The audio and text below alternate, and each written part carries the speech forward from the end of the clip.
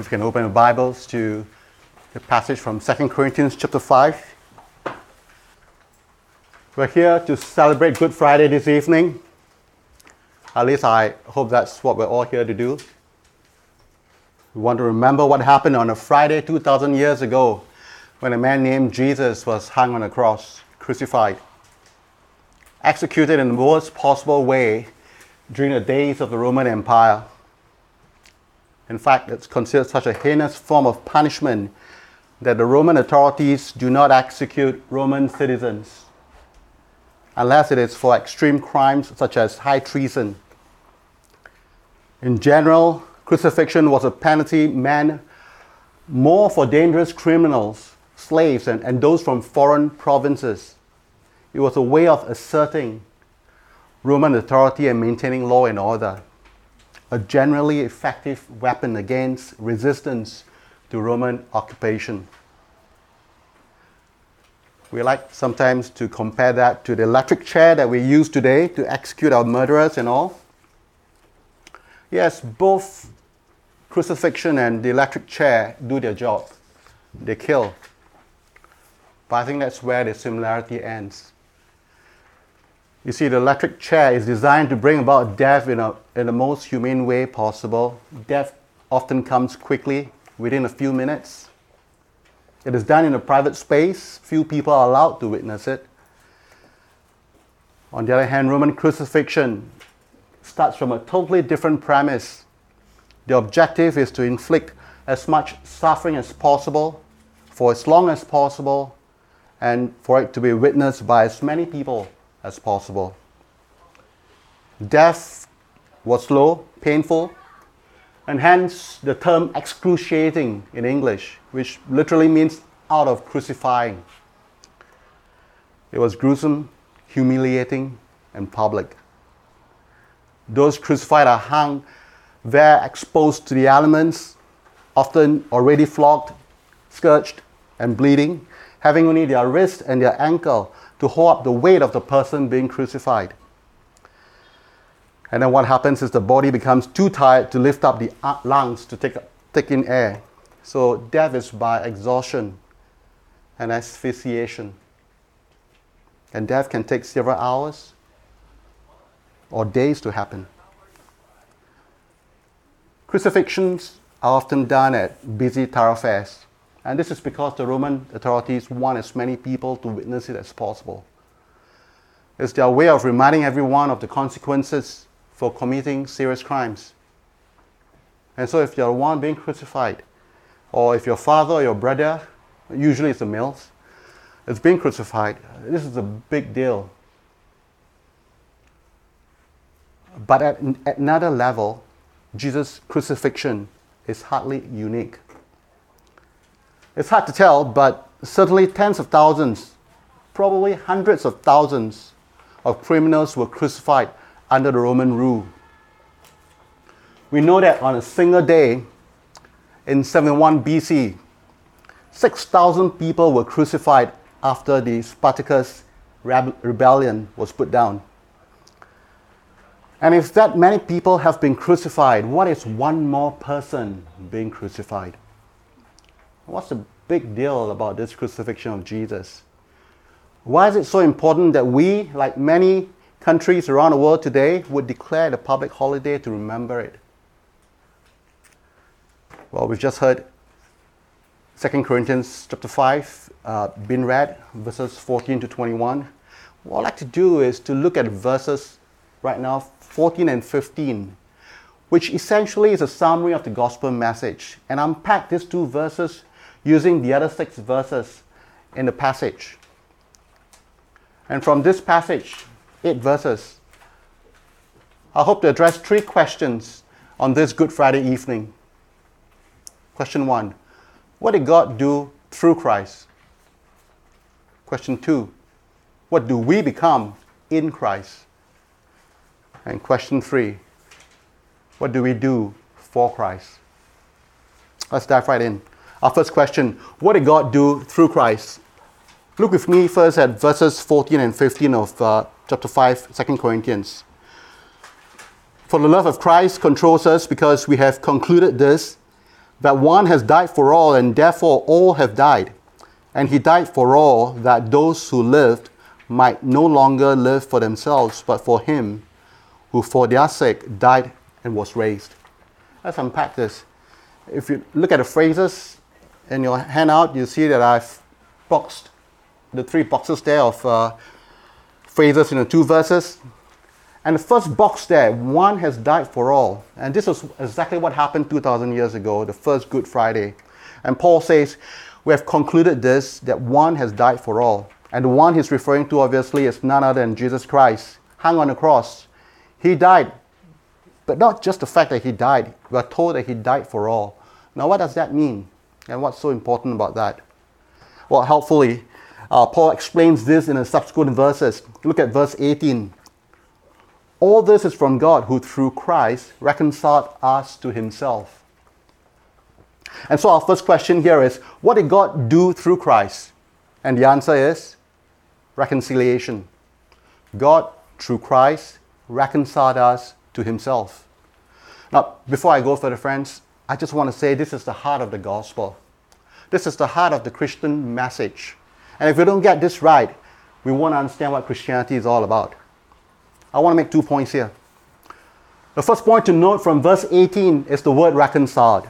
It's obviously a very important word because in this passage alone, we see appearing 5 times either the word reconcile or its related words. 2 times in verse 18, reconciled and the ministry of reconciliation. 2 times in verse 19, God was reconciling, the message of reconciliation. And then verse 20, be reconciled to God. And what does it mean to be reconciled? What is reconciliation? J.I. Packer defines it this way. The general idea conveyed by the Greek root is that of change or exchange. And the regular meaning is that of a change of relations, an exchange of antagonism for amity, a turning of enmity into friendship. To reconcile means to bring together again persons who had previously fallen out, to replace alienation, hostility, and opposition by a new relationship of favor, goodwill, and peace. And so to transform the attitude of the people reconciled towards each other and to set their subsequent mutual dealings on a wholly new footing. For Paul, reconciliation was the sum and substance of the gospel. Now, reconciliation obviously presupposes that there's enmity between 2 parties, and in this case, God and humans. There's hostility. On our part, because of our sinfulness, the Bible tells us in Colossians chapter 1, verse 21, that we are naturally alienated and hostile in mind, doing evil deeds. And in Romans 8:7, verse 7, Paul writes, for the mind that is set on the flesh is hostile to God, for it does not submit to God's law. Indeed, it cannot. In our natural self, we are hostile to God. And we are hostile because in our natural self, we sin. We sin against God. But on the other hand, God is hostile towards us as well. You see, because of his holiness, the Bible tells us in Romans 1:18, verse 18, for the wrath of God is revealed from heaven against all ungodliness and unrighteousness of men, who by their unrighteousness suppress the truth. You see, in his holiness, God cannot accept us in our sinful state because we are rebels. And any king will not put up with rebels.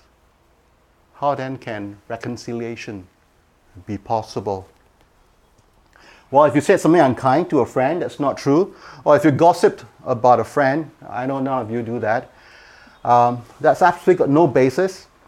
You shouldn't be surprised, should you, if your friend is unhappy towards you, hostile towards you.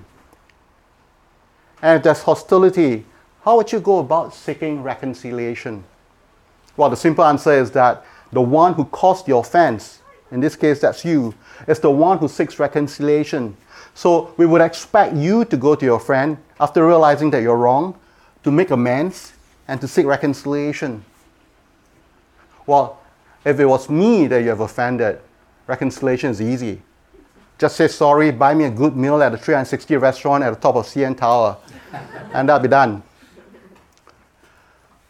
But not the other way around. You see, we do not expect our friend, whom you have offended, to come to you to make amends and to seek reconciliation. That's not what you expect today. And this is certainly not what you expect in the Greco-Roman culture 2,000 years ago. Which is why Paul's words are so astonishing. Verse 18, all this is from God who through Christ reconciled us to himself. God, who was the offended party, took upon himself to reconcile us, the offending party, to himself. God, who was offended by us, came and offered forgiveness. He came to offer pardon, even without us first asking for it. And that's the surprise. And that's also our first point here. God took the initiative for reconciliation.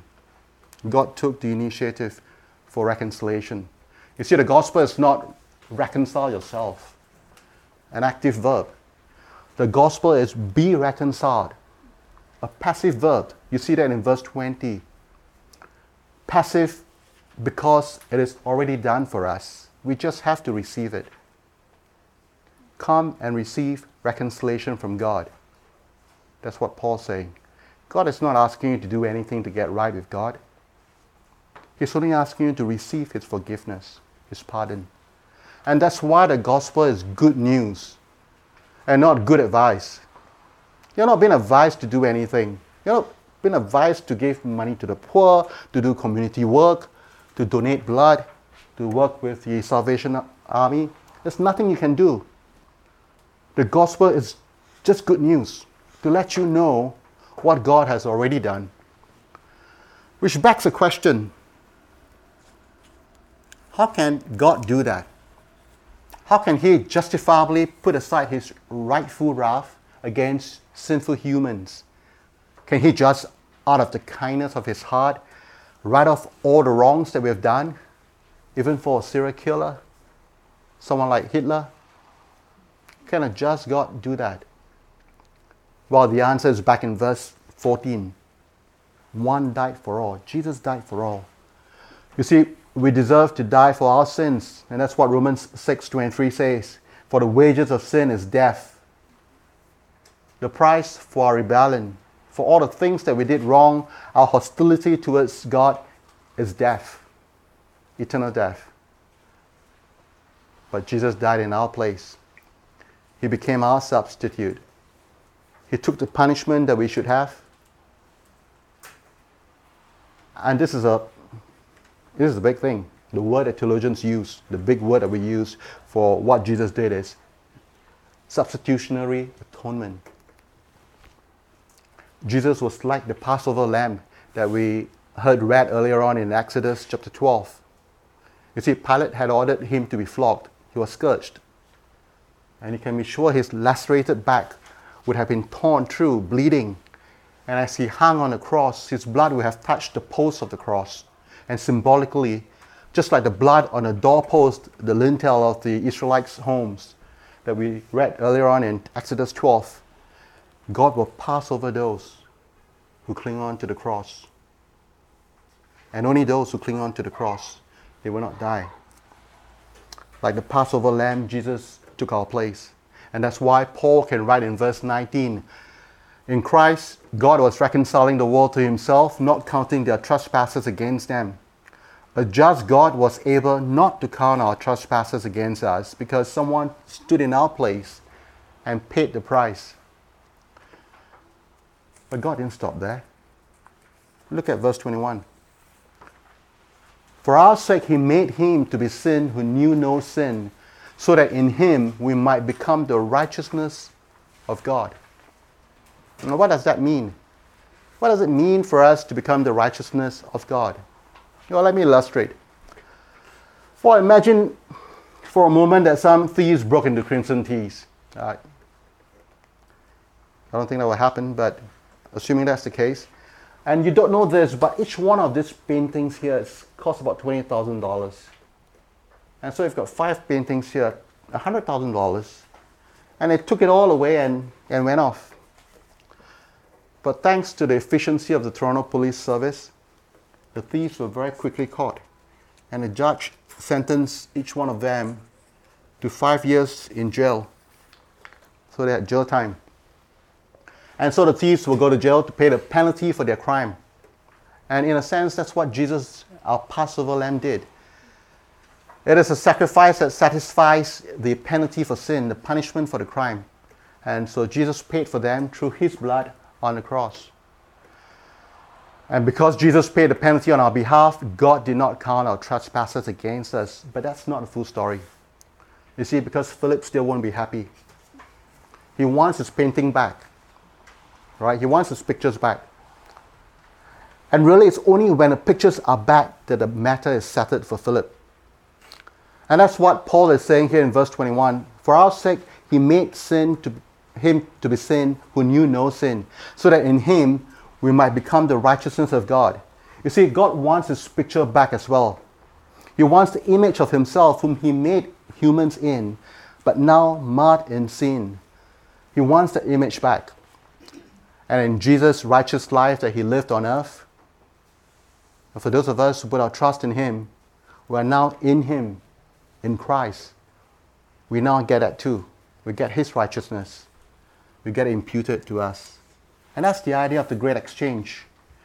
On the cross, Jesus took upon himself our sins and paid a penalty for them. And in exchange, we took upon ourselves all of Jesus' righteousness when we are in him. And that's our second point here. Jesus' substitutionary death and his righteousness bring reconciliation with God. Jesus' substitutionary death and his righteousness bring reconciliation with God. And so Jesus not only took away the penalty for our sin, but he also gave us his righteousness. Now, that's why it's good news. Okay, that's the first question. What did God do through Christ? The answer, reconciliation. The second question, don't worry, the second and third question are a lot shorter. What do we become in Christ? Back to verses 14 and 15. Look at what happens when Jesus died for us. One has died for all, therefore all have died. And he died for all, that those who live. Essentially what's saying here is that we are told Jesus died that we might die, and he died that we might live. And what does Paul mean by that? Again, helpfully, Paul explains it in verse 17. Therefore, if anyone is in Christ, is a new creation. The old has passed away. Behold, the new has come. That's a verse worth memorizing. It's one of the first verses that I memorized when I first became a Christian. Therefore, if anyone is in Christ, is a new creation. The old has passed away. Behold, the new has come. In the Old Testament, God promised through the prophet Ezekiel, and this is in Ezekiel chapter 36, that there will be a day when, let me read that for you. Ezekiel chapter 36, from verse 25. He says, there'll be a day when I will sprinkle clean water on you, and you shall be clean from your uncleanness, and from all your idols I will cleanse you. And I will give you a new heart, and a new spirit I will put within you. And I will remove the heart of stone from your flesh, and give you a heart of flesh. And I will put my spirit within you, and cause you to walk in my statutes, and be careful to obey my rules. So the old, our uncleanness, our idols, and our heart of stone, these are all dead. They have passed away. The new, a new heart, a new spirit, a heart of flesh, they're now in us. And so we don't merely have a heart that's been repaired or been made right. We get a whole new heart. In fact, we are a new creation. Christ died in order that our old self may die, and Christ died so that our new self can live. And because we are a new creation, we can expect that one of the key changes that we'll have in our life would be a new outlook. And Paul writes in verse 16, from now on, therefore, regard no one according to the flesh, even though we once regarded Christ according to the flesh. We regard him thus no longer. You see, we no longer see people the way we used to see them. We look at them differently. As C.S. Lewis reminded us, when we become Christians, we realize that there are no ordinary people. We have never talked to a mere mortal. Nations, cultures, arts, civilizations, these are mortal, and their life is to ours as the life of a gnat. But it is immortals whom we joke with, work with, marry, snub, and exploit. Immortal horrors or everlasting splendors. One or the other. Immortal horrors or everlasting splendors. That's what all humans are. One or the other. And we certainly don't see Christ the way that we used to see him, previously seen him. In fact, being a new creation, being part of God's family, changes the way we see everything. Our perspective of the world, of what's important, is totally changed. And again, C.S. Lewis puts it well. I believe in Christianity as I believe that the sun has risen, not only because I see it, but because by it I see everything else. We see everything now in the light of a God who loved us so much that he would send his son to die on a cross for us.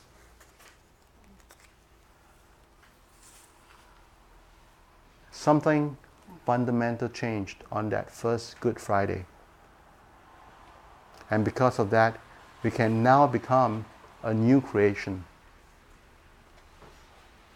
And for those of us who've put our trust in Jesus, we are a new creation. We are alive. And so let's start truly living. But what does that look like? Which brings us to our third question. What do we do for Christ? If we are in Christ, we are a new creation. That's our identity. That's who we are. The question next is, what do we do? What's our role in the kingdom of God? Look with me at verse 15 again. And he died for all, that those who live might no longer live for themselves, but for him who for their sake died and was raised. What does it mean to live for Christ? As before, Paul elaborates what that means in the following verses. Look at verse 18. God gave us the ministry of reconciliation. Verse 19. God was entrusting to us the message of reconciliation. And verse 20. Therefore, we are ambassadors for Christ. You put all these three together, and we get a pretty good sense of what Paul is telling the early believers. He's telling them that their ministry is the ministry of reconciliation, reconciling God with people. And their message, the message of reconciliation. What God has done through Christ for each one of them.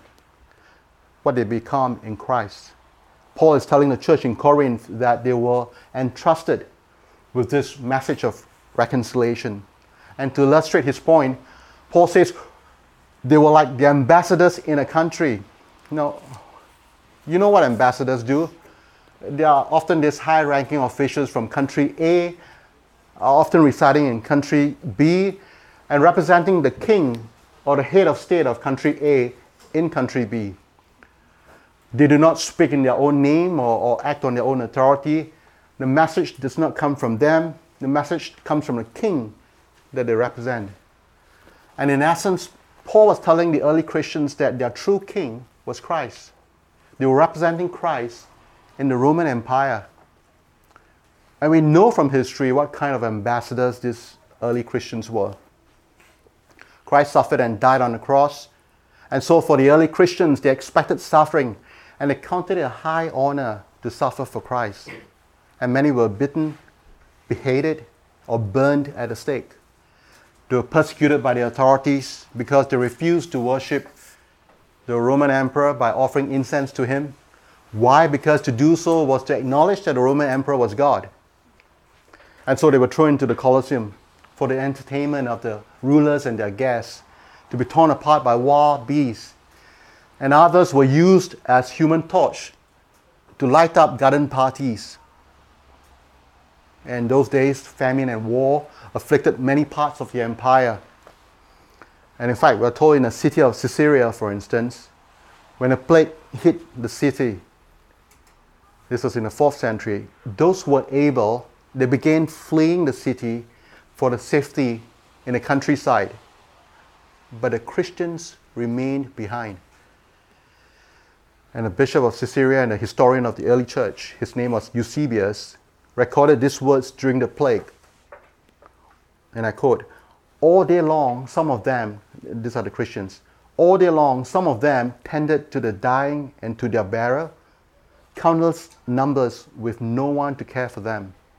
And others gathered together from all parts of the city, a multitude of those withered from famine, and distributed bread to them all." End quote.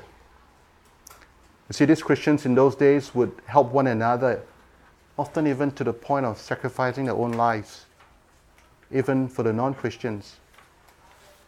And their love and concern for all were obvious. They would continue to share the gospel, the message of reconciliation. In fact, a Christian historian would describe these Christians as gossiping the gospel to their neighbors or to their masters at home and at the marketplace. And so the net result of persecution, their good deeds, and their sharing of the gospel to all who would listen, the result of that is that the number of Christians increased, and so did their devotion and commitment to the faith. And so much so that within 300 years, the faith of a group of maybe about 120 disciples on the day of Pentecost grew to become the national religion of the entire Roman Empire. The ambassadors in the early years of Christianity represented their King, Christ, very well. Much has changed in the last 2,000 years, but much also remains the same. Today we continue to play the same role for Christ. We are ambassadors of the kingdom of God. We are citizens of heaven, resident aliens here on earth. And what has also remained unchanged is our message from our King to the world. Look at verse 20. Our message to the world is, be reconciled to God. God continues to make his appeal to the world through us. Will we be faithful ambassadors delivering the message of our King here in 21st century Toronto? And what might that look like? I receive from time to time an update from a pastor in Montreal about what's going on in his church. And in his latest letter he wrote, "There are few things more exciting than seeing someone come to faith in Christ. We got to see this happen recently with a young man who wrote to me regarding a significant turning point in his life." And he quoted this young man who said, "The sermon have convinced me that I want to live like I truly believe the gospel. I want to learn how to evangelize because it doesn't matter how much of an introvert I am. I believe that God calls all Christians to make disciples. But the sermons have also troubled me because they reminded me of how easily these desires get tossed aside by the daily distractions and by me hiding behind the 'I'm too busy' argument. I want to change, and for once, I'm willing to swallow my pride and ask for help." End quote.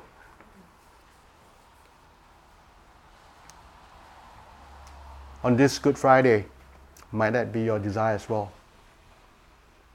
In the name of the Father, the Son, and the Holy Spirit. Amen.